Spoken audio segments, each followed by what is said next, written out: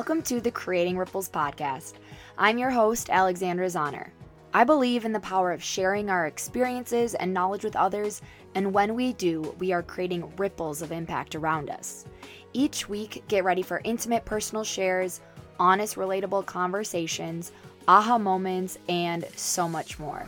This space was designed to create empowerment, inspiration, community, and provide guidance to elevate those around us. I am so excited to have you here. Get ready and let's start creating ripples.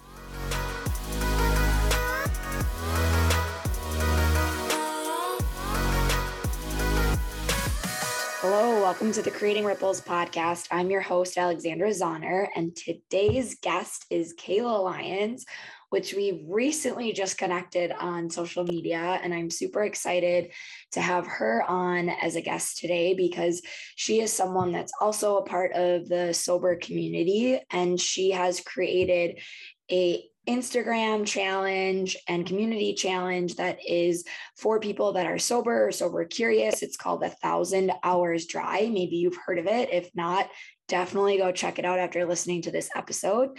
And she's going to share with you her personal story and what led her into sobriety and more about that creation of 1,000 Hours Dry. So Kayla, welcome to the podcast. Hello. Thank you so much for having me. Excited to connect. Me too. I am always so surprised by how many people I randomly find on social media through the sober world that don't live in, so I live in Minnesota.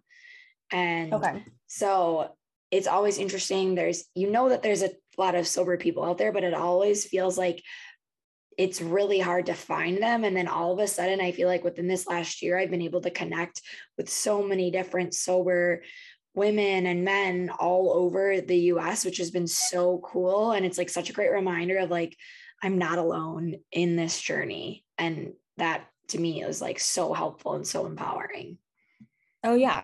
I mean, I've never been a huge social media fan, which is ironic because that's been the backbone of my job for the last 7 years. But that for me, what I've learned is such a massive positive impact for the sober community, because there's so many of us that don't do traditional sobriety or recovery. And there was really no way for us to connect before. I was kind of joked, there's no gang sign. There's no place we all go that we gather that, you can meet other people. And so I definitely think the Sobergram has been game changing for so many people and just allowing people to feel less isolated, allowing people to have the confidence and the strength to actually get sober, and even meet other people that are actually nearby. I've actually met a ton of in-person people, obviously, that are my actual friends now, that I never would have just probably ran into, because I never leave the house right now. Yeah. I mean, that's been one thing that I've been super grateful for, is just the connections that I've been able to make with other people that are also pursuing a sober lifestyle. And it is just so cool to get to hear their stories, connect, even just I've had random people reach out that I do know from either college or high school, and getting connected with them and realizing the power of showing up and sharing your story. And that's one thing that I am really grateful for with social media, is it does connect you to all these different people. And it's this reminder that when we can share our stories and our experiences, it can help someone else. And that's exactly what this podcast is for. It's to have people come on to share their stories so that hopefully people listening feel a little less alone in whatever it is they're going through. Yes, I love that. I think podcasts are such an important resource and tool, because it's also kind of, in a way, it's like a meeting without the meeting, getting to hear other people's stories, getting to kind of laugh and get to know people, without having to, go to an old church basement. And I only say this out of love, because I actually, the foundation of my sobriety is AA, Alcoholics Anonymous. So, no offense ever meant. I always just joke, but it's not for everybody. And so I think, what better way to get to know other people in recovery than hearing their stories that you can kind of pause, listen to, take notes, come back to, bookmark, and then reach out to also, because we're all real people. So you can find us on the gram and you can DM us and, and talk to us. And I think that's really rad. Yeah. I would love to hear about your story kind of and what led you into sobriety. For sure. Well, so I'm 29 now and I've been in recovery. I got sober at 23. And so I actually just celebrated 5 years in July. Amazing. And thank you. It's been a long journey for me. I've had many transfer addictions, so to speak. Like I've had many different behavioral issues and problems starting in like early adolescence. So it was not something for me that was out of the realm of my behavior to be doing something bad for me. And I want to say it was like 14 when I got drunk for the first time, like when I really, because I had, had sips of alcohol here and there. I grew up, my dad's European, so having wine with dinner and stuff like that was really just part of the household and wasn't a big deal, even if you were, not of age, as the laws in Europe are different. And so it wasn't really a thing for me until I would say I moved around a lot as a kid because my dad was in the State Department. And so part of what I probably attribute to some of my, environmental factors is just not having a lot of stability, leaving places every 2 years, not really getting to know people, not really having a lot of deep connections, and just always feeling like, all right, well, in 2 years, I'm going to be in a different country than these people anyway. So there's really no point of going deeper than surface level connections. And so around 14, you're like in puberty, everything's fucking wrong. You're going through the motions, you're listening to Avril Lavigne, like I'm taking you back to, it's complicated, right? Like I'm sitting on my floor and I'm, going to Hot Topic and I'm going through the motions for sure. And that's kind of when, I had a best friend, a girl who took me in because I was new to the school. I was always a new girl. And she had a lot of money. And so she would throw parties and, that's kind of the age, right? Like you start to experiment and it's cool and it's the rite of passage. And for me, I knew from the very beginning, like I just drank differently.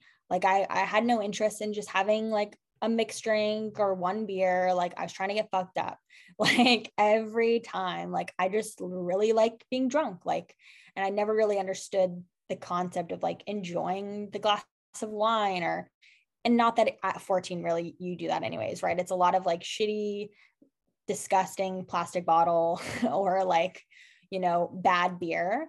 So you're really not like drinking Paps for the taste. But yeah, I just, my relationship from the beginning was very toxic. And by the time I graduated high school, I graduated early, I was 17. And when I went to college, I had already had like 3 underage drinking citations and I'd been suspended from high school. And I remember this one football game. The reason I got suspended, I blew like a 0.16. And that for me was like a normal, Friday night. Like I just really was enjoying being completely disengaged from the world. And really what that was is like, I have very bad anxiety, like crippling. I get panic attacks. Right now I'm kind of going through this like agoraphobic phase, which is why I said like I don't leave the house because like I'm kind of not joking. Like I will, but part of it is I have OCD. I have some trauma. I think we all do. But that's how that was the first thing that allowed me to deal with it. Or not even deal with it, right? It allowed me to numb it out. So even from a young age, I had behavioral issues. I'm a very like sensitive person. So like, I don't like the way that certain things feel. I don't like sheets because I only can wear certain fabrics. Like I'm, that kind of a person. And then I had like stomach issues and I had all these things that I could never explain what was going on. Now, looking back, it was such a manifestation of anxiety, right? Like you can tell when you're older and you understand like okay, that was anxiety coming up in a physiological form. But at the time I didn't know, because it wasn't manifesting itself as like a panic attack until I got into high school. And then I actually, started to experience anxiety as what people think of as anxiety. So before then I had no idea. And then really drinking for me was like, that was the only time that I wasn't super anxious. I wasn't super in my head. I wasn't overthinking. I also struggled with like eating disorders because I was doing like lifestyle modeling and commercials and stuff when I was younger. So I was in a very toxic industry of like, you need to look a certain way, you need to lose weight, you need to, be this certain person. So I had no sense of identity. And I was just really, really lost from a really young age. Part of that was growing up overseas and coming back to the States and being in culture shock. And then another part of that was just, my parents getting divorced at a young age and not getting to really get to know my dad. And, then being thrown into like a very Southern environment in the United States, which was completely different than the international experience I'd had. So by the time I got to college, I was completely out of control. Like I was super into drugs. Like for me, I was really into benzos because I'd been prescribed those for my panic attacks. And anybody that's familiar, that's like Xanax, Valium. And it's a drug you're supposed to be on for like a couple of months while they get you through like exposure therapy and things like that. And what was supposed to be like a 2-3 month period became like a 5-year period for me. So I was doing Klonopin every day. And that's how I survived. And then I was drinking on top of that, which is like automatic blackout. So I had a good, probably 2 years of my college experience that I do not remember most, if any, really. I mean, I miss complete experiences. I miss people. When people reach out to me now, like, I really don't know who you are. Like, not to be offensive, like they'll send me pictures and I have zero recollection. And it's really scary to look back and think about all the crazy, stupid, risky shit that I was doing because I had no self-respect. I had no self-esteem. And really the only thing I had to look forward to was like drinking and partying because I'd finally found an identity, and that identity was like being the party girl. And so I wrapped myself in that. Oh, I'm going to get you in front of the line at all the bars. I'm going to get you in for free. You're not going to have to pay. If a celebrity comes to the school for a concert, we're going to get to meet them. And that's who I was. And I wrapped myself in that. And so there was no way that I was going to not drink because like everything about my life maybe Monday was like the only day I didn't drink. From Tuesday to Sunday, there was always an excuse to drink. I went to a huge like party football school. So whether it was, a football game, pre-gaming, there was Tots Tuesdays, which was a bar. There was Bingo Wednesdays, where there's always an excuse. And if I didn't have an excuse, I made an excuse or I found an excuse. And I also surrounded myself with other people. So I blended in. And it's really easy to not see that you're having a problem when my best friend had 4 DUIs. You think that would be a red flag. It wasn't for me. Or I was in this anger management program because I was getting arrested all the time. And I was like the only college student in there. There was a bunch of other felons. But I took it as a joke, like I was like, this is funny, like that I'm in this, program with this guy named Cheddar, like, but I breezed right through it. And a lot of it was privileged because I was in a really small town in Virginia and I'm white and I'm a female. And so I was doing a lot of really gnarly, fucked up shit. And I was getting away with it with a slap on the wrist because of being white and being a woman. And I don't know if that helped me or harmed me. I think it was honestly more harmful because it kept me going because I had no consequences. I was burning relationships. I was hurting people I loved. I was getting in trouble with school. I was getting in trouble with the cops. And then finally, what should have been my rock bottom, but was kind of what I like to think of like the first step towards my sober lifestyle, was getting in a massive fight and getting 5150'd, which for anybody who doesn't know, it means you are you're hospitalized and you are beyond your will. I didn't have a choice. And that was obviously not fun. And, my boyfriend at the time had given me an ultimatum because he should have left me long ago, but hadn't. And he said, you know, you need to go to rehab or I'm going to leave you. And so I said, all right, I'll do it. And I was like, I was such a fucking shitty person. But when I think about like how just like the addict or the alcoholic, or, you know, however you identify how our brains work, it's so funny because at the time, like, I'm literally like, I have this track record. I'm literally not even in school that semester because I had like burned my grades to the ground when I was planning on being a plastic surgeon. Like, who the fuck did I think I was? And what had I done with myself? I'm like, oh yeah, this will be easy. Like, I get to go to the rehab that I want because it's either rehab or 3 months in jail. And I'm like, fuck you, I'm not going to jail. Like that, ew. And so I'm like, obviously I'll just go to rehab. I'll go to any rehab I want. That's what they said. So I was like, where'd Britney Spears go? And then I went there. Literally, that's what I thought, because I took it so like, I just was so unserious about it. And I was like, this will be a nice break. I know I have a problem. Like, I was internally suffering so much. Like, I was a big self-harmer. I don't want to like, I guess trigger warning, but like, I was very like, just very like, I guess probably like very borderline personality disorder at the time, like super big into self-harm. I had a lot of suicidal ideations. Like, I really don't think that I cared what had happened to me. And there were instances where I definitely should have died, but didn't.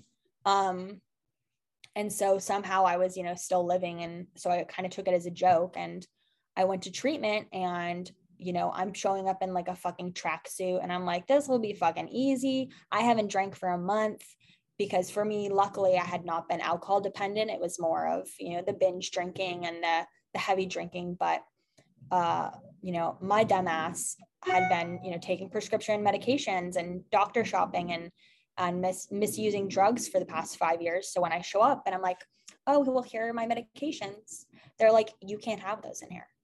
And I was like, what do you mean? I am prescribed these by a doctor, so yes, I can take them. And they're like, no, you can't. And I had a fucking meltdown, because I knew what it was like. And anybody who's been addicted to drugs knows what it's like if you don't take your meds for a couple of days, or if you don't drink for a couple of days. And I was like, fuck. And that's basically what happened. It was the gnarliest, worst experience I have ever gone through in my life. And I do not wish that upon anybody. And so I had a detox, and I did a 30-day inpatient program. And you would have thought that that would have maybe helped or put me on the right. Nope. I stayed sober for maybe 3-4 months. And then I had a booking in LA, and I went up and I did the shoot, and I went down to visit my current boyfriend, who I now live with, who I've known since high school. And I said, you know what? I think I'll have a drink. You know, it's been 5 months. I'm good to go. I'm not on the benzos anymore. And ended up in the hospital here, strapped to a hospital bed, because I decided to run around the beach naked. And I don't even know what else. I just, the kind of the running joke is, I guess, as I was being wheeled off into the ambulance, I yelled to my now boyfriend, Shane, I hope you never get a job, because he was looking for a job at the time. Now I live with him, and I really hope he does have a job, because he pays for half of our shit. So, right, like, you have to be able to look back on that stuff and laugh. But at the time, you know, I wake up, I have no idea where I'm at. I'm strapped to the bed. I have no pants on, like, and my mom has to come drive all the way like 3 hours down and pick me up. And they give me these like shitty jeans from like the Lost and Found. And I'm completely like, this is my life. And that was like normal for me. Like, it was totally normal for me to like live in this complete cycle of shame and anxiety and self-hate. Like, that was like my regular Sunday. Like, maybe I was going to go to the hospital, maybe I wasn't, but I knew I was going to wake up feeling like absolute fucking shit and like hate the decisions that I had made. And I just kind of accepted like that was how I was going to live. So it took me about a year after that until I finally had decided it was enough. But the seed had been planted, because I had been introduced to Alcoholics Anonymous and rehab, and I had been introduced to other sober individuals. And for the first time in my life, I had met other sober people And I met people, who drank the way I did and who used drugs the way I did. And I saw people and I met people that I thought were fucking really cool, and they didn't drink. Like they made drinking look stupid. They made looking drugs look dumb. And I found this group of rad people, especially I was in LA, there's celebrities that attend these meetings. Like it felt like this very exclusive club. And I was like, oh shit, like there's this like this could be really rad. Like, and so I kind of had this change in mindset. And so it was in the back of my mind, right? And it took me about another year, and I was dating another addict. I was dating a meth addict for a while.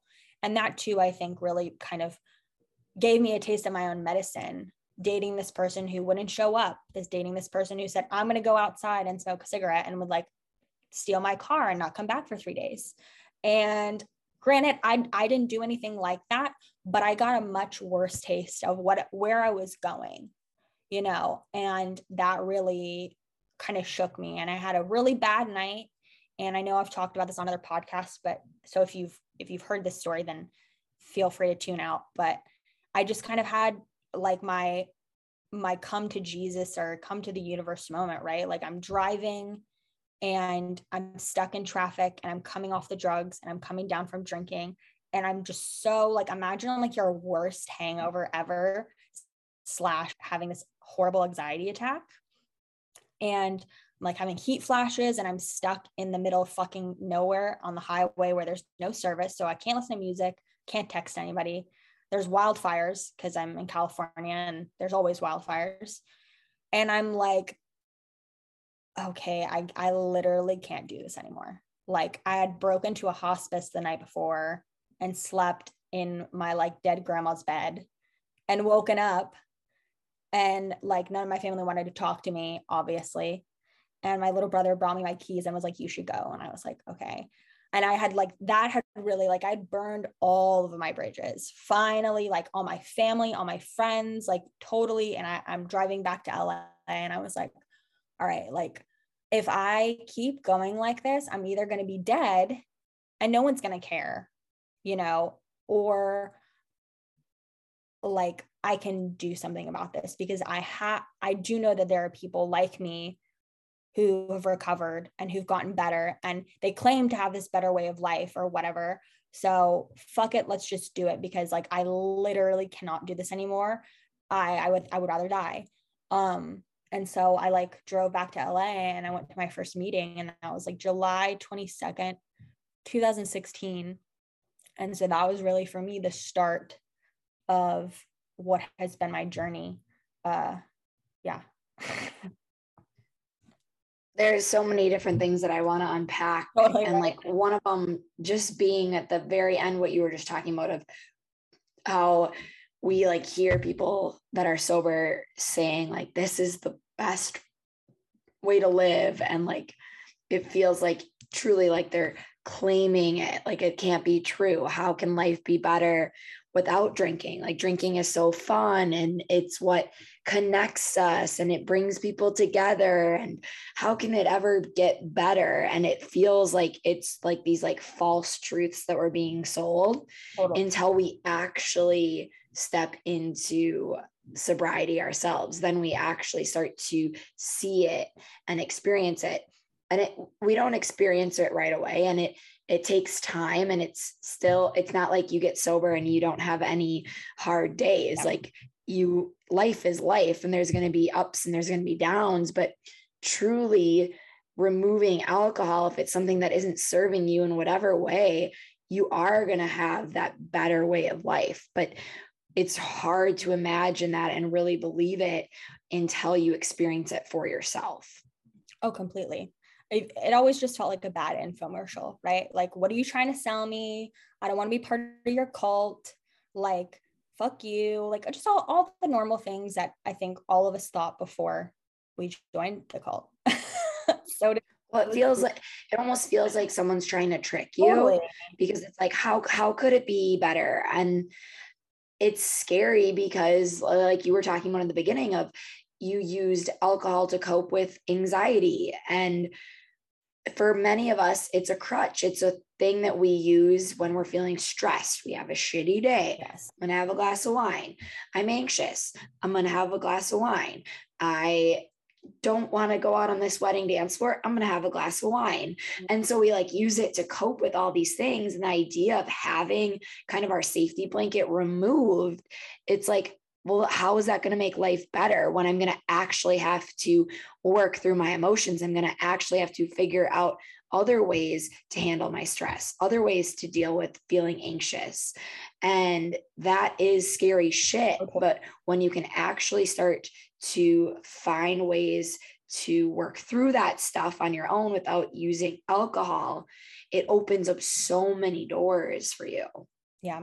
And it's crazy. And I think what I tell people now, because, you know, I work in this space and I've been working in the space for the past 3 years, is just alcohol will always be there. Like the liquor stores are not going anywhere, even though there's massive change going on, which is amazing. Like the no and low alcohol industry is booming.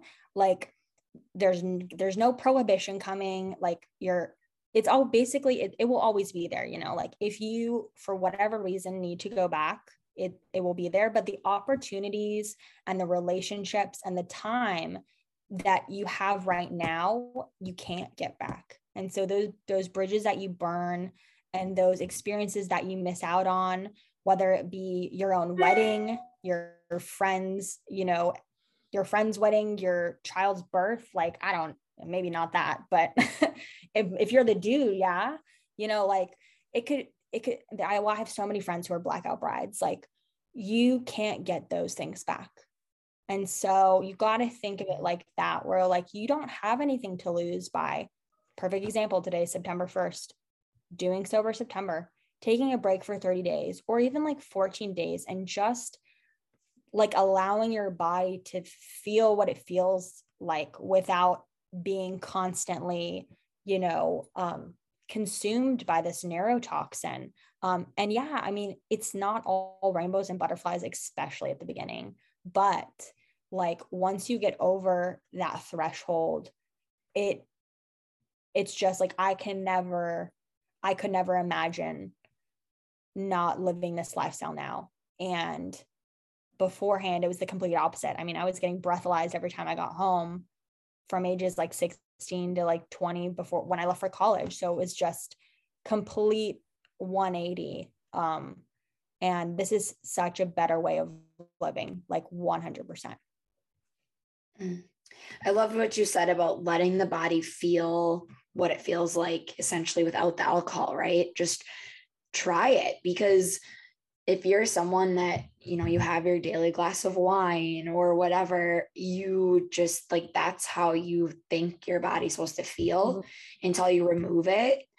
And I've had this conversation with other people that I know that have gotten sober, but they initially like kind of did it as like a month challenge. And they were like, holy shit, my workouts literally feel so different because I'm not showing up after having a few beers the night before at happy hour or whatever. And there's all these different things that it translates into, right? You might find that you start to have more energy. You might actually feel less anxious when you remove it. And so trying out these like 14 or 30-day challenges, whatever it is a great starting point. Even if you don't think that it's going to be something you remove forever, it's a great way to just allow yourself to reconnect with your body, like Kayla was saying. Totally. And I mean, my boyfriend does it all the time. My boyfriend's a drinker and he'll take these breaks, or he'll do the 1,000 hours dry challenge or like sober September. And it's something I think I recommend to anybody, whether you have a drinking problem or not, because whether it's coffee, whether it's cigarettes, drinking, any kind of vice or, you know, like neurotoxin that you're putting in your body, like there are short and long-term negative side effects. You know, even coffee, like as I'm sitting here drinking, like I'm very mindful. I usually drink decaf. Today I have a super busy day. So I have this cold brew, which will probably send me over the edge. But that's okay. I'm drinking like half of it. You know, it's about being super aware. And I think it's also about like informed consent, which is like what we were talking about with, you know, a podcast and with 1,000 hours dry and with Reframe, the app that I work with, or work for, like so many people do not have the information that they need to be drinking like, I guess the way to explain it best is like informed consent, right? It's like when we're eating something, right? Like we go to the grocery store and we can look at a label, a nutrition label, and look, and like if we're allergic to gluten, we can make sure that there's no gluten in it. And we have been informed, and we're consenting to eat this. I purchased this. I'm consenting that there's no gluten in this. So if I go back home and there's gluten in it, I can fucking sue you. Or at least I could probably get some free shit. And with alcohol, there's no informed consent. Yes, there's like a very small, general's warning, which is like super outdated. Like I think it's from like the 80s or 70s, which is like, this may like, it's not even cause cancer. It's like, this product may put you at risk or something of cancer. Like it's very broad. It's very old. It has nothing to do with the updated, like American Cancer Society, CDC, or like the American like dietitian. Like it's all outdated information. And so how are people consuming like the way that they necessarily would if they knew what they were consuming? Like, I think about the way that people smoke cigarettes in like the 50s and 60s. Like nobody knew it gave you cancer. Nobody knew that it caused, like lung cancer and tongue cancer and mouth cancer and secondhand smoke. And like people were drinking and smoking when they were pregnant, nobody knew. And it wasn't because they were bad people or because they were stupid. It's because they weren't informed. And this is where informed consent comes in, where the masses, we have the right, because we live in America. And if you don't live in America and you live in another country, check your rights. Like you have the right to know what you're consuming.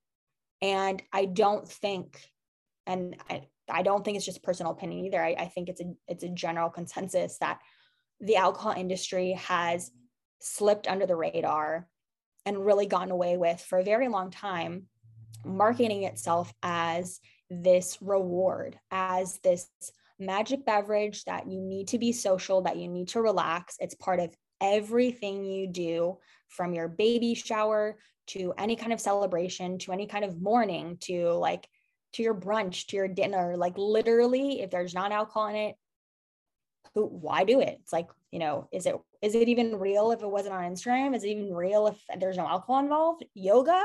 No, we have to make beer yoga. And it's crazy to think, like, when you take a step back and you're like, all right, so like what's in alcohol? And you don't know, because there's no guideline as to having an actual label on alcohol. Like it's what's the word that I'm looking for?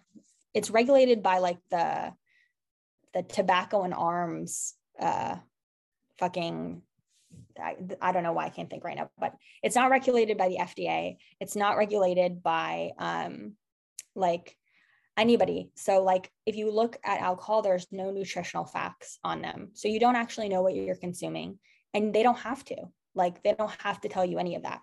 And so like you genuinely have no idea what you're putting in your body. And I think it's only like 1 in like 7 Americans actually know that alcohol causes cancer. Like they really actually, people just don't know. Like, everybody I think knows that it's not great for you, but there's also all of these myths out there that people believe that, like, oh, if it's beer, it's not real alcohol. Like only liquor is real alcohol. False, or you can only be an alcoholic if you drink liquor. Also false. Like, we live in all these falsities that are like 100-year-old myths and things that people were told. And there's no information out there that's pushed by like the CDC and the WHO and the American Cancer Society. And all we see on television is alcohol's fun, party, beach, amazing. Like, everywhere we go, it's sold in the movie theater, at the fucking Disneyland. Like you can't go anywhere without it. And And so of course, like, why would you buy into the fact that like it's going to give you cancer and heart disease and like the second like leading preventable death in the United States? Like, that just sounds crazy. But the fact of the matter is the information is there and it's coming out. And I think we're really kind of coming along as like the second wave of like what the anti-tobacco movement was. I really foresee this happening with big alcohol. And I think that they know it too, because if they didn't, excuse me, like they wouldn't be, you know, Budweiser, like these are big names, these are billion-dollar companies, you know, Budweiser, Anheuser-Busch, and Samuel Adams and Guinness, like they would not be coming out with these, you know, zero proof alcohols if they did not see that this was a necessary move. Cigarettes, there's no such thing as like a tobacco-less cigarette. What would be the point of that? You have Juuls, right? Like that was supposed to be this healthier version, which is probably worse for you, honestly. But alcohol is lucky enough to where we can have the NA versions and they can not be bad for you. And so big alcohol can still profit and pivot, but in many other ways, as somebody like, you know, I work for a non-alcoholic app. We help people quit and cut back drinking. So one of the things I do a lot is I do a lot of research. And it's really crazy to see just in the last 6 months, all of these organizations that are lobbying for more, for the labels. Like I said, they want labels on alcohol. They want, like, why isn't the FDA, you know, why doesn't the FDA have to approve alcohol? Why are there not the same kind of labels on alcohol that are on cigarettes? Or, you know, why is it able to be marketed everywhere in magazines, on TV, in the media? Like it's so glamorized, and you never see that for cigarettes anymore. Like I can't remember the last time I saw a cigarette ad. I was probably like 5 or something, you know, like it's very limited. It's only sold in certain places. Like they've basically publicly shamed it. They've made it a taboo. And, you know, there is something to be said about a healthy amount of shame. And I think that's really the direction that we're heading with alcohol. And it's going to take a while, but it's pretty rad. It's pretty rad to see. But that's what we're having to do. We're having to change people's mind, and we're having to tell them that what they learned and what they've known for X amount of years is wrong. And that's really hard for people to digest, which is totally fine. I think for anybody, right? Like you're kind of pulling people out of the matrix and they're shocked. So how do you handle that? And I think giving them digestible information that's not fear-based, we're not forcing you to do anything. We're not saying you can never drink again, or that, you know, we're taking it away and it's evil. We're just letting you know, hey, here's the facts.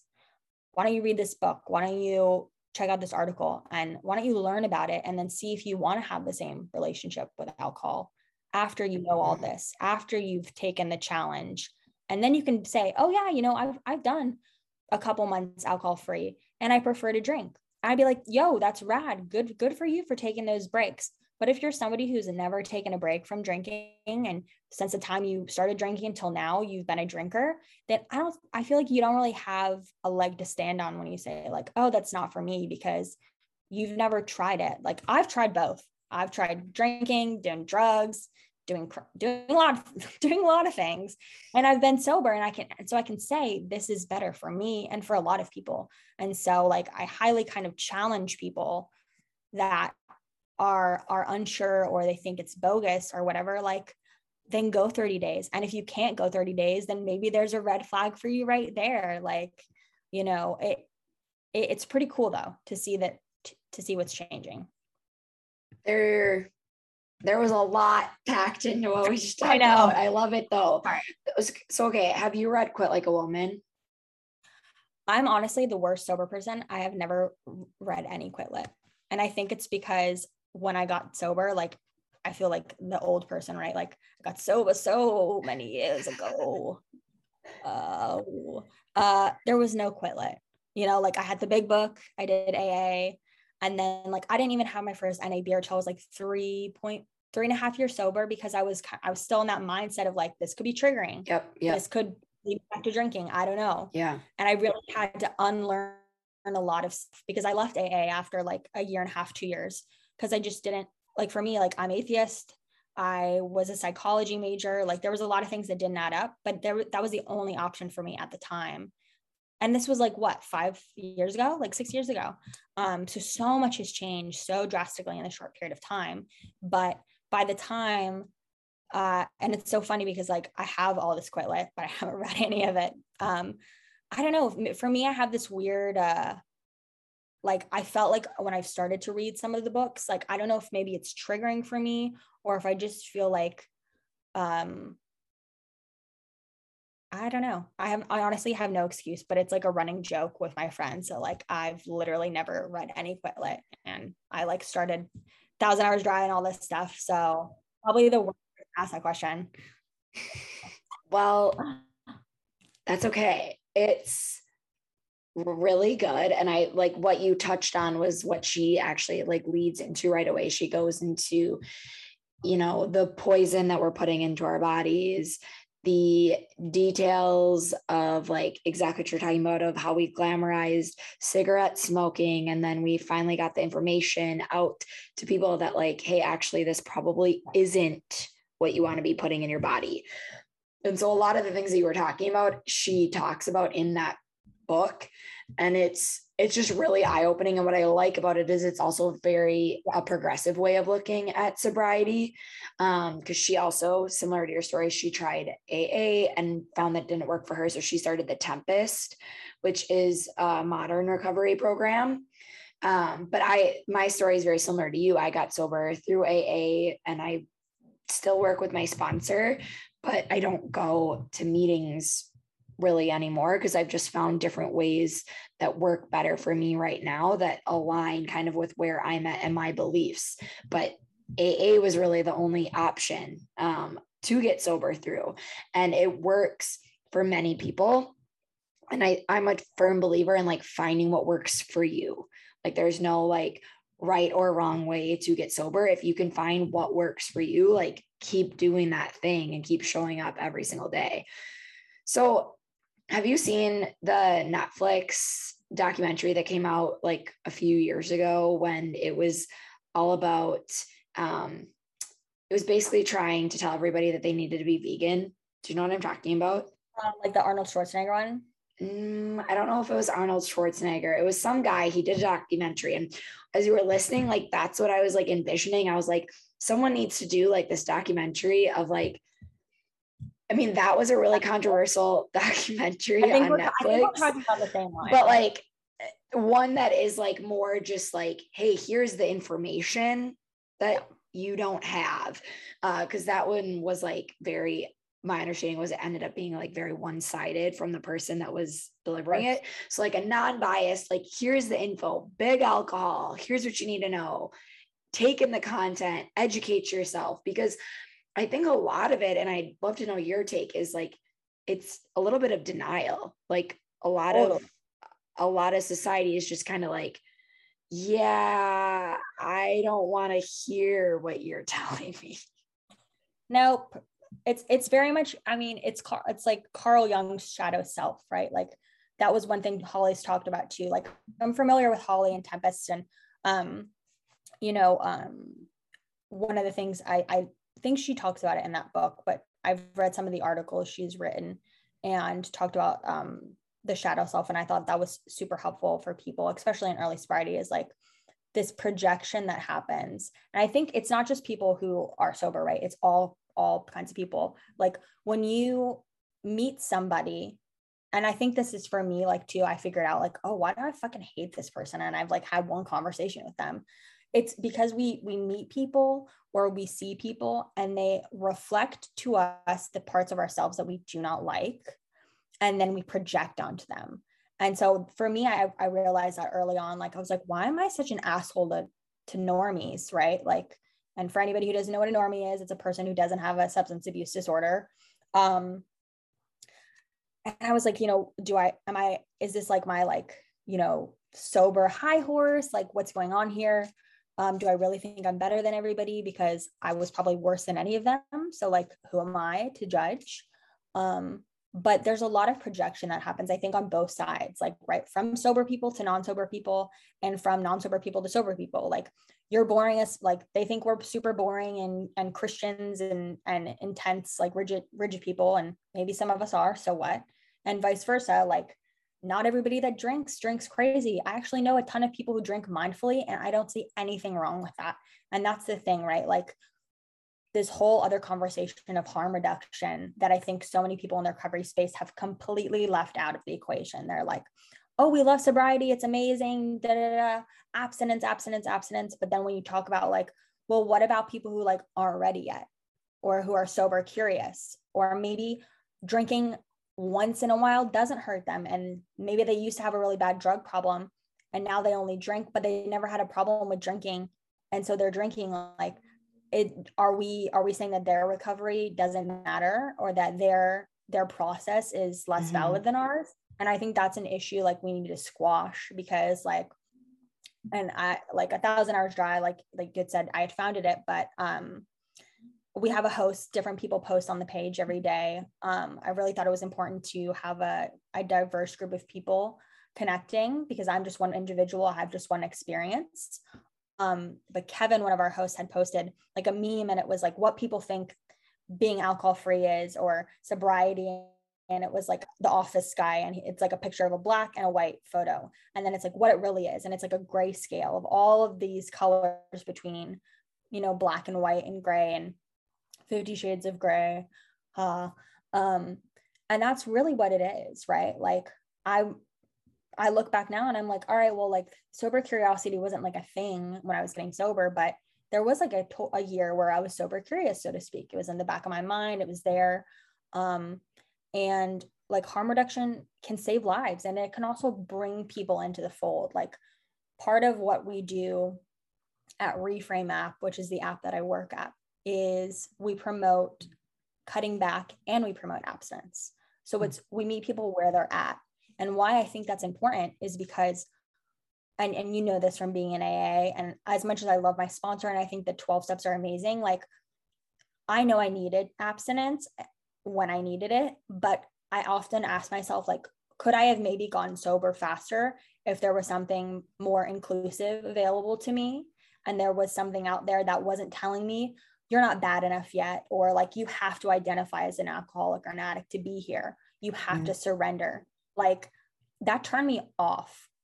And so I kept going. And I meet and I talk to people all the time who are like, if I have to choose between identifying as an alcoholic or drinking, I'm just going to keep drinking. And that's a terrible option. Like, why do we want to keep sending people out? I don't care if you're not like a hobo. That doesn't mean you're not an alcoholic. You know, like, if it's not serving you, and alcohol is maladaptive, and if you can write down a pros and cons list and there are more cons, then it's not serving you. And there should be a place for people like that. And so really that was the whole idea behind 1,000 Hours Dry and Reframe, is like, we want to educate people. We want to give them daily tasks. We want to give them tools, and we're educational based. And we've been working with Johns Hopkins and Emory University. We use a lot of cognitive behavioral therapy tools, visualizations, really all the things that you would be really needing to build that sobriety or moderation toolkit, and learning how to, like we said, cope with your feelings. Because so many of us drink to deal with the shit that we can't or don't want to deal with. And so when you take alcohol away completely, or when you take it away and you chop like half of it away, all of that stuff is going to resurface. And so you need to know how to deal with it, or you're just going to go back to your old behavioral patterns. And so what we really promote is teaching you, this is how you deal with it in a healthy way. This is movement. This is meditation. This is grounding work, you know, and there's a community of other people like you who are not just trying to get sober, but also cut back or also be sober curious. And we're all here to motivate each other. So a milestone doesn't have to be a year sober. It could be, wow, I only had 4 drinks this week and I normally drink 15. Like, that's a fucking milestone. Snaps. Like, I am all for like promoting harm reduction. And this is on a bigger scale too. Like, why are we having this opioid epidemic? It's not because all of a sudden everyone's fucking shooting heroin. People have been shooting heroin for a really long time. It's because fentanyl is now in the mix, and fentanyl's in fucking everything. And so even somebody who's just trying to go do a bump of coke, you don't really know what's in your fucking coke. Like nobody knows what's in anything. And that's what's fucking killing us. But we don't have a place where you can go and get your drugs, you know, screened and checked to see if they're clean. We don't have, you know, a system in place where you can go and get clean needles. And so people are fucking dropping dead everywhere because we just think that like, if you do drugs, you must be a fucking terrible person and a low life and have, you know, like you're just a bad person. You made these decisions. And that is so fucking false. And so I'm like, it's funny because I'm like not a super like liberal or conservative person. Like I'm a little bit of both in areas, but in this, I'm very, very liberal. Like I completely like, you can't take away people's drugs, man. Like people need drugs and it's fucked up, but it's true. Like a lot of people, that's how I survived for a long time. Like I needed drugs. I needed alcohol. I probably would have killed myself, but it served its purpose. And then it became a problem. And then it didn't serve a purpose anymore. And I needed help. So we can't just go and criminalize everything and take everything away. Like that doesn't solve the problem. That's a Band-Aid, and a fucking bad one at that. You know, that's why people make bath salts and all these crazy other drugs, because you take one thing away, they're gonna find something else. Like drug addicts, we're very creative people. Okay. Like, did you know that vanilla, I never knew, like when I went to rehab, I shit you not, I left with so much more information on how to be a better addict. I was like, I did not know that I could drink vanilla extract and get fucked up. I did not realize that was like 90% alcohol. But I learned so much crazy addict thinking. And it's just funny that way, right? Like you go to the rooms to get better, but then it's also like, if you go out, you go out way harder because you're like, I have all these crazy ideas now. So it's just this idea that like drug addiction is not going away. Alcoholism is not going away. So we got to work with what we have. We got to work with the problem. And we got to think of better solutions, because telling people that they're wrong and that they're bad and that they're criminals, it doesn't work. We've been doing it for the last 100 years. Look where it's gotten us. The problem's only worse. And to your point, right? We also don't treat alcohol the same way we treat other drugs. So like there's all these documents on Netflix, like you said, I get pissed off, like, and no offense to like anybody who's overcome opioid addiction. That's a big deal too, obviously. But why are there all these documents on opioid addiction when it kills like an eighth of the people that alcohol does? And nobody's talking about alcohol epidemic.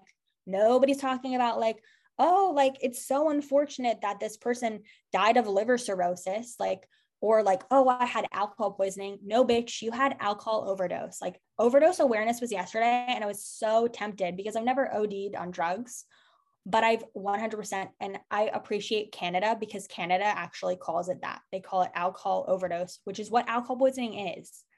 And like, why aren't we talking about that? Like that happens so much. And everyone's like, oh, I just had a bad night or whatever. Like, oh, give me a banana bag, go to the, I went to the emergency room, not a big deal. It's like, no, bro, you fucking overdosed. Just the language is different, right? It's not a drug, it's alcohol. Drugs and alcohol. It's not an overdose, it's poisoning, like food poisoning, like we have sculpted it, and it is so embedded into our society and our culture, and the language around it is so like, that's what really needs to be changing, right? Like, let's be real. It's just so casual. Yes, that's what it is. It's fucking casual. And it's funny because it's not funny at all, right? Like, I never knew until I went to rehab that alcohol and benzos are the only drugs you can die from having withdrawal symptoms. Like I could be, and I experienced this too, because I dated somebody who did meth for a really long time, and he did detox a couple times, but there was one time he just decided, I'm going to detox in your room, which was horrible. But actually, honestly, not as bad as I thought it would. He just slept for like 4 fucking days straight. Like he ate a shit ton of food. He drank a ton of water. He was a fucking asshole, but he just slept. And then he was kind of over it. I, on the other hand, I thought my legs were paralyzed. I hallucinated. Like I didn't have any seizures, thankfully, but a lot of people do. They have serious withdrawal symptoms, and it can kill you. And alcohol and benzos are the only drugs that can do that. So why is it that that's what's being sold at the fucking CVS, who won't sell tobacco because it's not on their brand? And we believe in, we're a pharmacy, and that whole spiel that they did a couple years ago about we're no longer selling tobacco products because, they're bad for you. And we're the pharmacy, we're here to help people. But you guys will sell alcohol. Like, I could literally go pick up alcohol anywhere on my little market here. It could be delivered to me now because COVID decided it was an essential, thing. So it's just really fucked up the way that it's gotten away with being what it is, which is it's basically like this unicorn, this untouchable thing, right? It's not a beverage. It's not a drug. It's not part of your diet because you don't really count it as your calories, and there's no nutritional value. But like, nobody would ever we can wear a t-shirt that says like fucking Guinness, or like, some joke about alcohol, but like, I'm not gonna like walk around that says like, haha, like, I love shooting dope. Like, nobody's gonna wear a shirt that says that. So we're like, I secretly store my prescription drugs, like, that's not cool.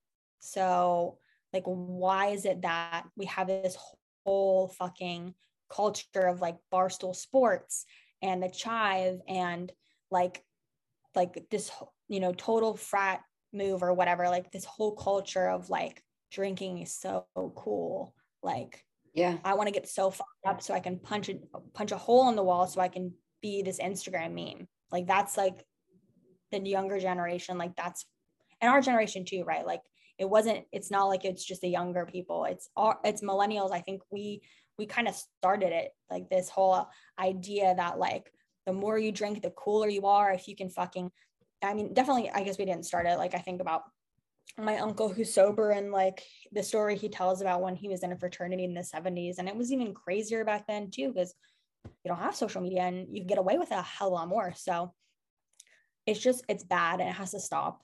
Like, people need to know, they deserve to know what they're putting in their bodies. Like, it's just not, I just think it's so unethical from so many standpoints as somebody who works in the profession of marketing and advertising. And I really don't know how people who work in that industry like go to bed at night feeling okay about themselves, because to me, they are like the same as the people who worked for tobacco companies.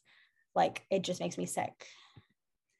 Do you think that like the best way to educate people is, first off, obviously sharing what you know, but then also I think sharing the ways that sobriety has impacted your life in a positive light? Because the idea of removing alcohol totally, or at any point for a lot of people, is like so fucking terrifying, especially if they're just like, well, I'm not blacking out. Like, I just drink it when I go to happy hours or whatever, you know what I mean? And I think there's like all these people that are in like that gray area, and it's still beneficial to take a look at your drinking and that relationship and what purpose it's serving you and why you're drinking. Like, is it just habitual? And like asking yourself, like, am I just doing this because it's like, that's what I do on Friday? I go to happy hour with my coworkers and I have a few drinks. It's like, step back and kind of just like take a look at your routine a little bit. And for you, Kayla, like, what do you feel have been some like the biggest like ahas or like holy shit moments in your sobriety, that like when we were talking about that earlier, where it felt like people were like making these claims that there's no way that's what I was going to experience, and then now you're here on the other side? Like, what are those things for you that you've experienced? Totally. So for me, it was like, I was just living such a miserable existence. So I feel like, like you said, I'm probably more of an extreme case, but I think that this goes for anybody who is unhappy with themselves, is unhappy with their mental health, especially like just the rates of anxiety and depression right now are so high. That was like a huge factor for me, that I noticed such a difference. And it took a while, right? Like, I had to detox off of all the drugs and stuff. So that stuff I don't think pertains to the masses, so I won't go too into it. But once I was detoxed, once I didn't have any alcohol in my system, no drugs, once I was, in that sense, ready to start healing once I had my baseline had finally regulated, which it honestly, and I think this is a question people ask all the time, but like, you know, when am I going to feel better? Like, it depends. Like, how much were you drinking? Were you doing drugs? You know, like, were you drinking every day? How much? You know, like, and so everybody's different, but I can tell you, like, for me, when I did start to feel better physically, and then I was able to start like getting back into the gym, because I was an athlete my entire life. And then I just had this period of like where I didn't go to the gym and I was so not myself anymore. And like I went back and I got a personal trainer, and it was like mortifying for me, like to not be able to do all this stuff that used to be so easy, you know, like, and really like this humbling experience of really like completely starting over in this space, because my mental health was shit, my physical health, I had no friends, I was like living in a new place, and I really just was like, I need to completely build myself up from the ground. And I think for people who are new, like, you can do that and it doesn't have to be so extreme. Like, I noticed I stopped, like, one of the really big things for me was just like, I had this chronic discomfort and anxiety all the time, like every day of my life. I was constantly worried about something. I was thinking about, did I say something wrong to this person? I'm overthinking. Like I was just never comfortable in my own skin. And so that's, I think, why I really enjoyed drinking so much, because even if it wasn't like a blackout night, even though I was an extreme drinker, like there were plenty of occasions where I just had 4 or 5 and I was totally fine and nothing bad happened, right? Like, but it was still the only time that I felt comfortable and completely like I could just be myself and talk and, you know, be social and yada, yada. But when I took alcohol away and I finally, like, you know, hit my baseline and I had that time to rebuild, I realized I was able to start doing other things to make myself feel good.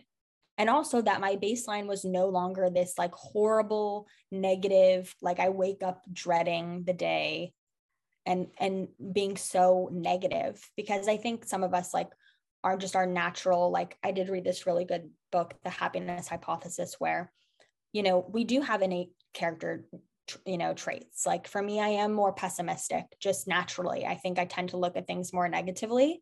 And so especially when I was drinking, you know, when I was drinking, it was a good time, but then I felt like shit the next day and it would roll over into things that I would do. And especially as we get older, right? Like our hangovers are worse.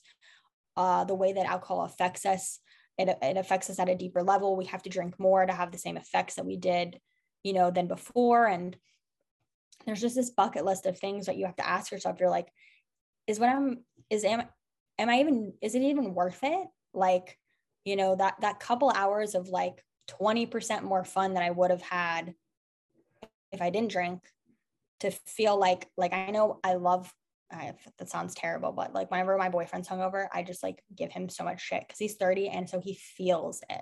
Those are like 1 to 2 day hangovers. And I never realized, and I think you had said something like this, like what it felt to like just feel like normal, like super comfortable, no lingering, like I still get anxiety, right? Like I have an anxiety disorder. So that's something I'm working on, but it's very circumstantial and it's very like specific to things. So maybe I'm having a stressful day because of work, or maybe I'm having a problem with my relationship. So I can use my tools and I can find the root of the problem and I can address it. But before I stopped drinking, it felt like there was just always something wrong. And I couldn't ever find what was wrong. Like I just never felt good. I never felt comfortable unless I was drinking or I was getting ready to go drink. And then I could kind of forget about my problems. And now I don't have that. It's like that lingering discomfort has dissipated. And I'm able to just like, I never knew how much I appreciated just like waking up now on a Saturday or Sunday, completely hangover free, no anxiety, no shaking, no looking at my phone to see who I texted and, you know, being like, oh, fuck, I can't believe I said or did that.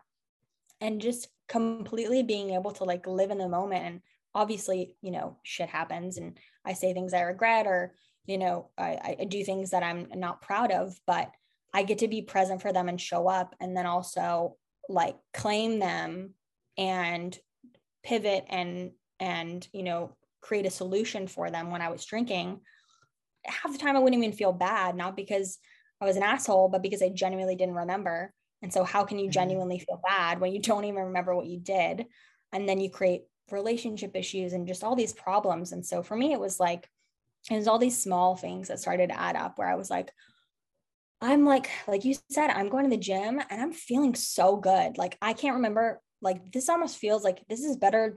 This feeling, that flow state that you get into when you're in like a really good spin class, or like for me, I love like a good like Legree Megaformer Pilates, where I'm like so fucking in the moment and nothing else. I'm like, that's like my meditation, like that feeling. And just to be laying there at the end of class and being like, I just fucking kicked ass. Like that natural high is so much better than anything that I got from the pills or from the alcohol. And so you find these things, and it doesn't have to be exercising. Just for me, that's for me what gives me flow, because I'm just an athlete.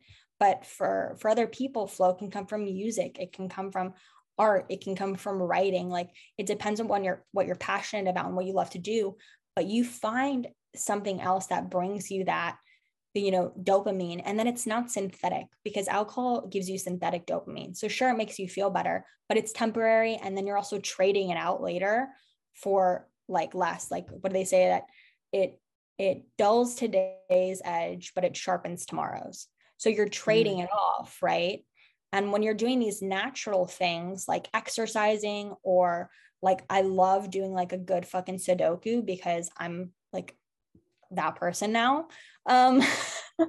Right, like, I'm just this person that I used to totally make fun of. I drink green juice.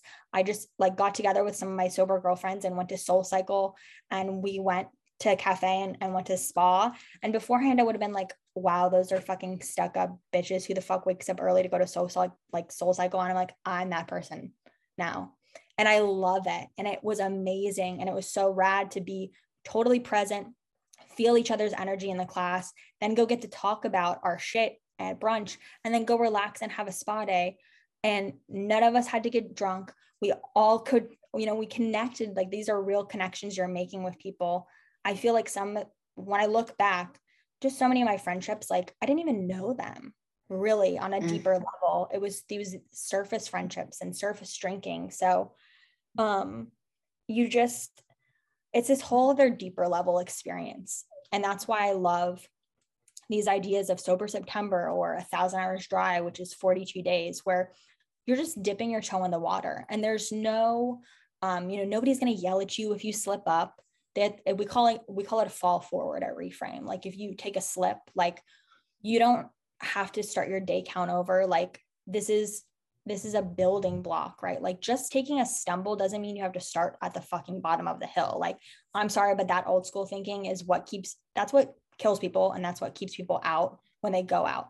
And so I'm very much a proponent of, like, if you fall down and you don't have to fucking knock the Jenga over, like, put the one Jenga back up and keep going. You know, like, it doesn't make sense to me. You don't unlearn everything that you've learned when you slip. Like, you ask yourself, well, what did I learn from that experience? Okay, this person is triggering to me, or this situation is triggering to me. How am I going to handle it next time? And then you learn things like visualization. And that's what we teach you at Reframe. You know, I'm going to close my eyes and imagine going to the party tonight.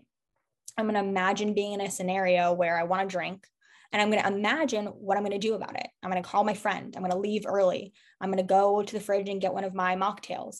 And when you manifest that, and when you visualize that beforehand, when you get to that scenario and that happens, instead of going into fight or flight and freaking out and going, fuck it, I'm going to drink, you've already visualized what you're going to do. You know what you need to do. And then you do what you need to do. And that's how new habits get formed. And that's like the raddest part about all of this, is like, if you don't stop drinking, or if you don't cut back or take that time to reevaluate your relationship with alcohol, you're not giving yourself that experience or that chance to maybe see what it's like. We're not even talking abstinence here, right? Like, we're just talking about reevaluating your relationship with alcohol and seeing how it serves you. And like, you deserve that. Like, I think everybody does, because nobody deserves to be living life like day to day, or just surviving, or like looking for the only thing you look forward to is 5 o'clock so you can, pour yourself a glass of wine. Like, that's a terrible way to live. Like, nobody wants to live like that. And I'm sure you've lived like that. And I know I've lived like that.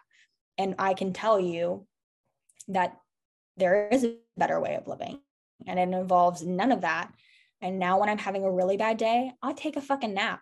I go on a run, I dive in, and I do all this like douchey shit, like meditation, like you become this person that you got to give yourself a chance and be really open-minded, because like, I think when you start to think you're better than something, that's when you're really fucking up. Like, so if you think you're better than sobriety, or you're better than taking a break, then you're probably not. Like, you're probably really, really not.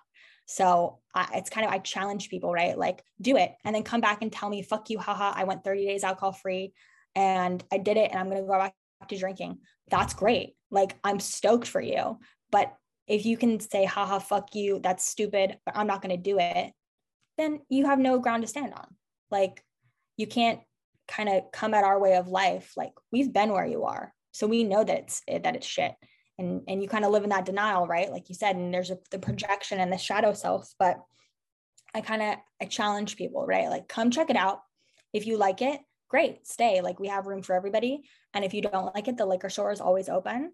But like I said before, and I repeat it again, like, that relationship that you're in that's struggling, or that work situation that you're in that you're really unhappy and you're fucking up because you keep coming in hungover, or you have to skip a Monday because of Sunday night drinking and brunch, like, those opportunities you will get fired, you will get divorced, you will lose custody, like, all those things will inevitably happen, but the liquor store will always be there. So like, why not live in this moment and figure out if drinking less or not drinking is better for you? Because all of those things are going to go away. Your kids are going to grow older.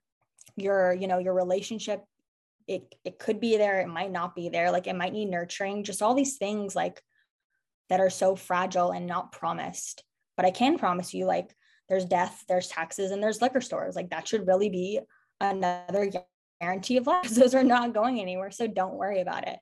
But do worry about all the other things that you do have to lose, if you don't reevaluate your relationship. It's kind of like take a 30-day free trial into sobriety. And if you don't like it, totally, you can send it on back and like go back to your way of living before. But I think anybody that takes a break from drinking, whether it's someone that identifies as an alcoholic, someone that just feels like, I am actually feeling more anxious when I drink, or more stressed, whatever it is, if you take that opportunity to just step away from alcohol for a little bit, you're going to learn a little bit more about yourself, and it's going to teach you something, and you're going to grow in that opportunity.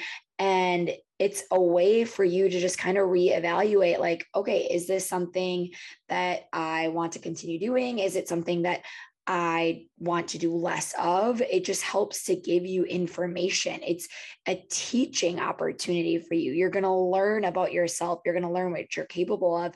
And you're also going to like find out like, oh, there is so much fun to be had, and there is so much time that you get back when you're not drinking.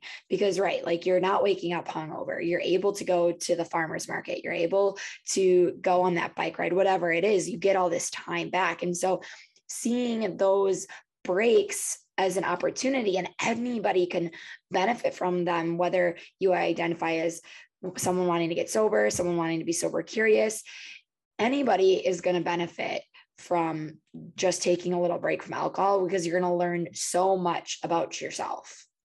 Yes, exactly.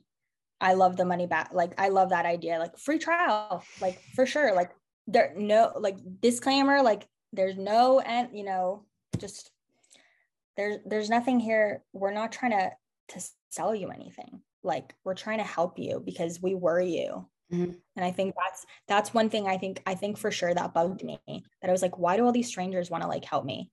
Like, what the fuck? Like, you don't know me. you don't know my story. And that was really kind of another thing that kept me away from sobriety. And then being on the other end of it, it's like, that's literally what my life is dedicated to now. That's what I do in my free time. That's what I do for a living. That's what I did at my last job. That's why I started 1,000 Hours Dry. That's why I work at Reframe, because I can't imagine doing anything else besides being of service to anybody, because it's a reciprocal thing. Like when you help somebody, you're helping somebody, and if you feel fucking great. Like, so I'm not an altruist by any means, right? Like, I think many of us do good things because it makes us feel good. And there's nothing wrong with that if you're doing good things. But, you know, don't knock this person and think, oh, like these people have these hidden agendas, right? Like, why do they want me to get better? Like, they want me to join this. It's like, dude, because I know you're suffering and I was suffering that way. And the reason I got better is because some random fucking person showed me how to do it. Some person I had no business talking to, that if it wasn't for like the rooms, like I would never have talked to any of the people that I was friends with, or like my sponsors or any of those kinds of people. But them giving me the opportunity, and these people deciding, I'm going to take time out of my life that I don't have to volunteer and help you fucking clean up your shit, you know, and you don't have to pay for it. These are not therapists, you know, like we're not charging a fee. Like, we're just other sober people who know what you went through, and through like this like innate connection that you automatically make when you meet another sober person. It's nobody wants to see other people suffer, but especially other people that you know you feel this innate kinship with. And that's kind of, I feel, what the recovery, sobriety, sober curious community is. It's a kinship. And so there's no hidden agenda. There's no, like you said, there's a 30-day trial. You could do a 100-day trial. Like, you can go back and forth and figure it out. Like, it's okay. There's no right way to do it. There really is not a right way to do it. Mm-hmm. It's whatever works for you. And then the solution is whatever makes you happy and healthy. That's what the solution is. That's what recovery looks like, right? Like, you're healthy, you're happy, you're in a good place with your mental health, your physical health. You're doing what's serving you. And that's, to me, being in recovery now, because over the past 5 years, my recovery has looked totally different ways. And I haven't had 5 years of abstinence either. Like, I've told people, there have been 3 different times that I've picked up a drink in the last 5 years. And I still consider myself in recovery. I still celebrate my milestones, because to me, it's been an evolution of where I started and where I came from, and what my relationship and to alcohol was. It was fear-based. It was necessary for survival. Then it was fear-based. Then it's nothing. Now it's, you know, they say that love and hate are the opposite, but it's not, it's indifference. And now that's how I feel about alcohol. Like, could I be somebody who drinks moderately? Yeah. Do I want to? No. Like, I've healed so many parts of myself. And last year, when I did experiment with mindful drinking a few times, like, sure, successful, research done. But what I really realized is, like, I just created this lifestyle that alcohol doesn't fit into.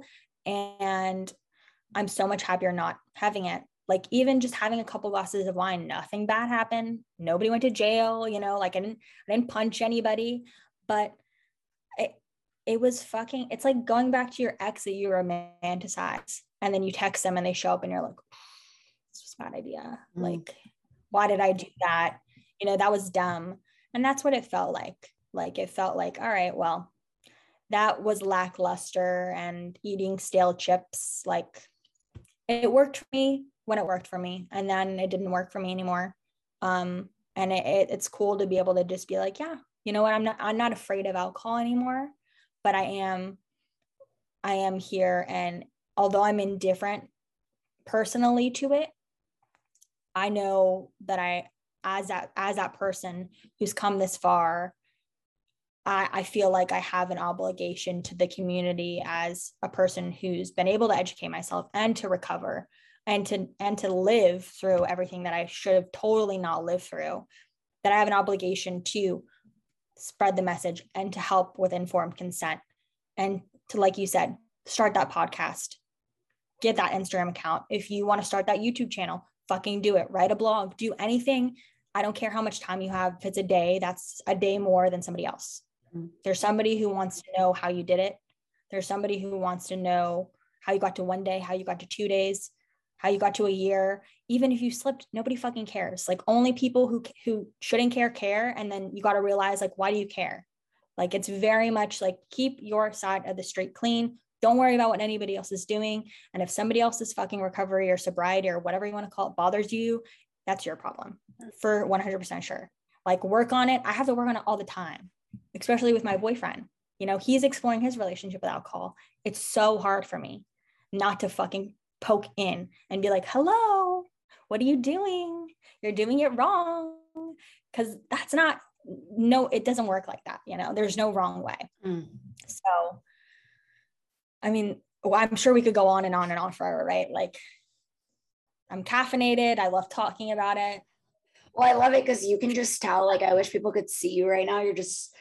You can tell how truly passionate you are, and that you just want people to have the right information and know their options and know what's available to them, and help them to feel really empowered in the choices that they're making, and show that there are other options. There are different ways of life, and that they are at the driver's seat. They get to control the life that they want to live and the decisions that they make. And looking at your relationship with alcohol is such a huge opportunity to live an even more fulfilled life. And that's not to say you can't have a fulfilling life with alcohol, but like, let yourself be open to evaluating and looking at that relationship and seeing what you can learn by doing so. And so the last question that I have for you is, what is the ripple that you want to create? Well, I feel like I've already created it, to be honest. Like, what, and the way I look at it is this, and this is one thing, like, I completely, like, I'm still kind of in shock with, because I dropped out of college twice. I don't have a degree. I have a criminal background, so I can't get these huge corporate jobs like I've applied to. Even if I have the experience, like, I'm limited, and I'm living in the consequences of a lot of things I've done. And that's one thing I think people do need to remember too, is that all actions have consequences. You're free to do whatever you want in the entire world, but not without consequence. And so even if you don't think you're going to pay for it now, you will pay for it at some time. My boyfriend loves to tell me there's no free lunch, and he's right. There's no free lunch. So one thing that was kind of hard for me when I moved out, and I was like 2.5 years sober. I was like, all right, cool. I'm going to go back to school. So I went back to school, and I was on the road. I really wanted to study consumer psychology, which is like what I'm doing now. And I was just kind of exploring, right? I was like, all right, I'm good at my foundation of sobriety. I went to Virginia Tech, which is a very good school, but I fucked that up. So I was like, all right, I'm starting over, because my GPA there was so bad that it would not allow me to get into any more good schools until I, went back to school and got my GPA up. So I really had to start over. And I built, right? Like, I was just trying to figure out, like, how do I live right now, right? Like, what do I want to do? And then I created 1,000 Hours Dry, because I was like, all right, there's no way for me to meet other people outside of AA that are sober, or that don't drink, right? Like, they don't even have to be sober, non-drinkers. And I created that online community, which honestly was it was super casual. It started out as a hashtag to do a challenge. That I was like, yeah, like, let's do this challenge together. And I thought like 20 people were going to do it.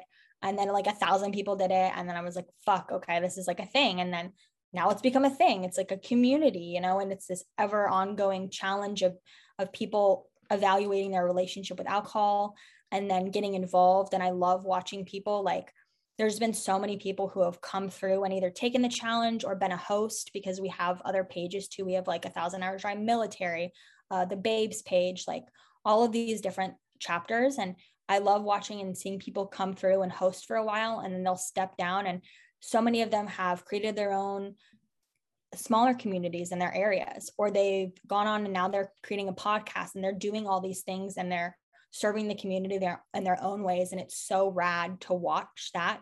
And I'm just like, they're like my children. And I'm like, I'm so proud of you.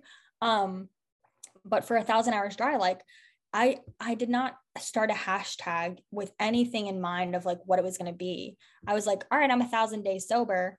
I want to get my followers involved. And this was when I had an influencer account that's much disabled. We won't go there. Yeah, cringe. I hate that word, influencer, but it was my way of getting people involved in my life. And then it became so much bigger than me.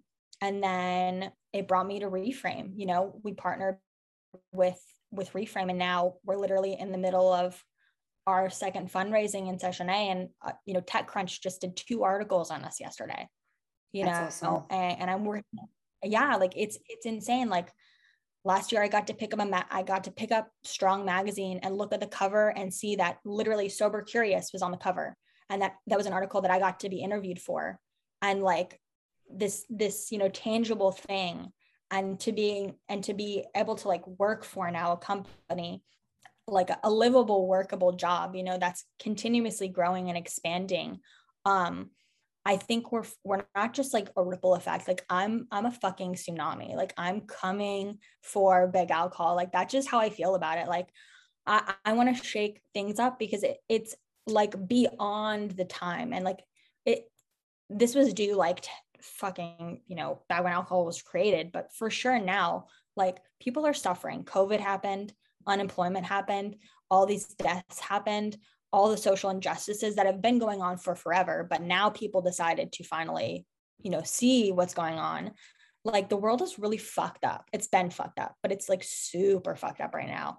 And the last thing we need to be doing is numbing ourselves out to the problem. Like if you're a person of privilege, if you're a person who's white, if you're a person who can say something and do something, like you have an obligation as a human being to do something. And the last thing you need to be doing is sitting in your house and drinking because we're feeling bad for ourselves. Like I think this is one thing that I learned when I was living overseas, is just the poverty in other countries and the sickness and the culture. And like I've lived in the Middle East where women can't show their hair or their faces or their body at all. There's no such thing as free speech. Or we forget that China doesn't even have internet.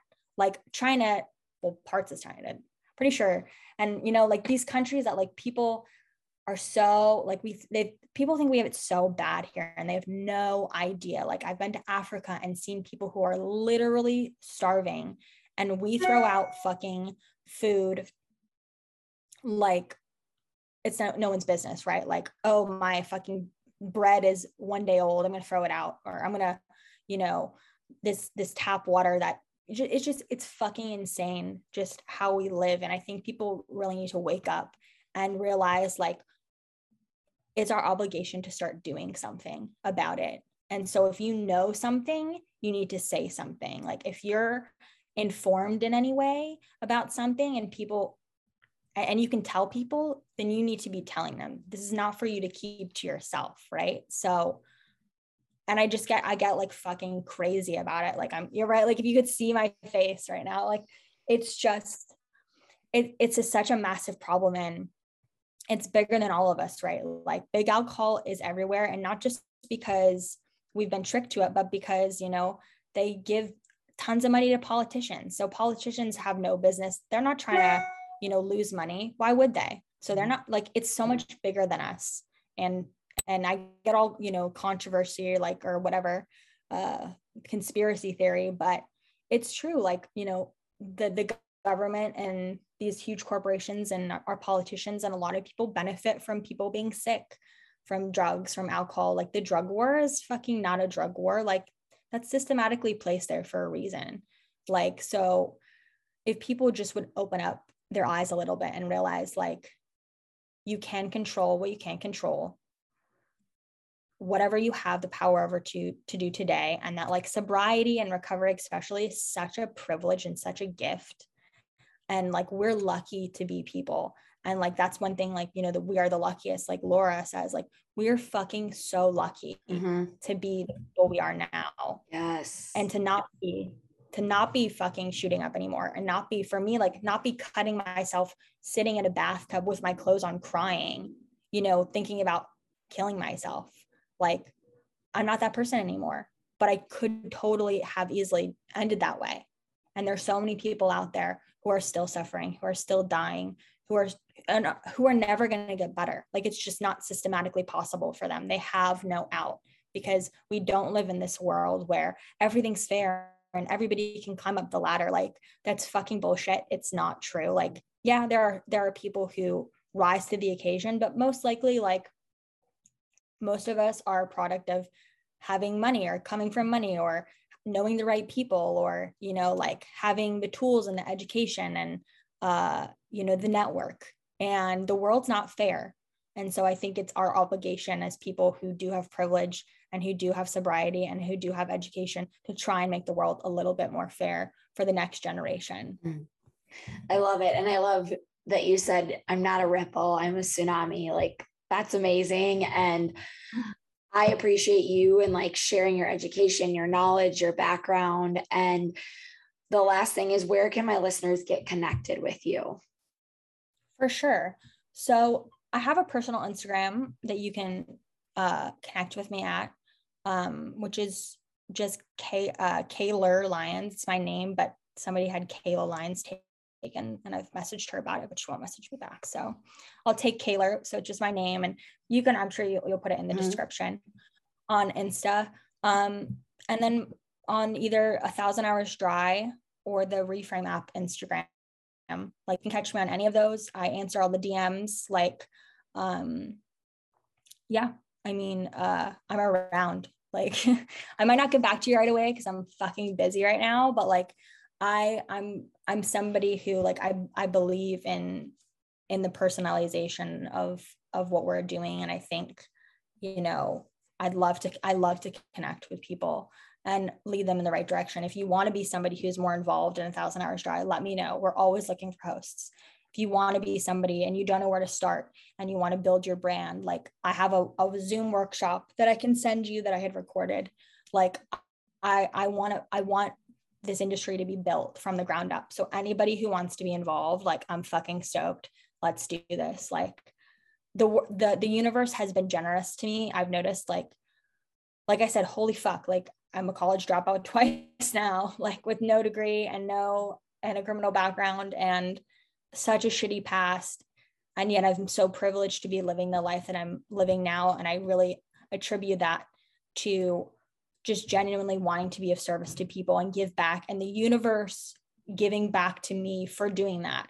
And then realizing, like, shit, when you actually do things for other people, like, the world gives back to you. And it's kind of this cool reciprocity where it's like, there's no bad reason. Like, I don't care if you're doing all the good things for all the wrong reasons, you're still doing great things. So, like, keep doing that. And so, yeah, I mean, it's been a fucking wild ride, and I think it will continue to be. It's only going to be more pressure. It's only going to be bigger. It's only going to, like you said, like, big alcohol is not going to be happy that we're coming for them.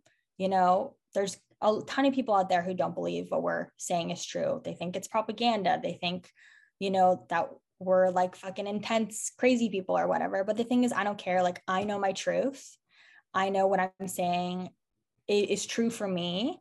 I also know, like, I believe in science. So, like, I believe that the science to alcohol is true. And with those two things, like, I feel unstoppable in that sense, where, like, if I just keep saying my truth and spreading the message and doing the work that I have been, then, like, there's literally nothing that could possibly stop me, because I'd literally have to collapse and die to not want to do this, you know, like, to be scared out of it or to be like over it or whatever. Like, it's just not possible. I love it. I want to encourage anyone listening, reach out to Kayla, let her know what you took away from this, let her know what you learned, and make sure that you share out this podcast with other people that you think would benefit. Leave a review. Let us know what you thought about today's episode. And until next time, let's go out and start creating ripples.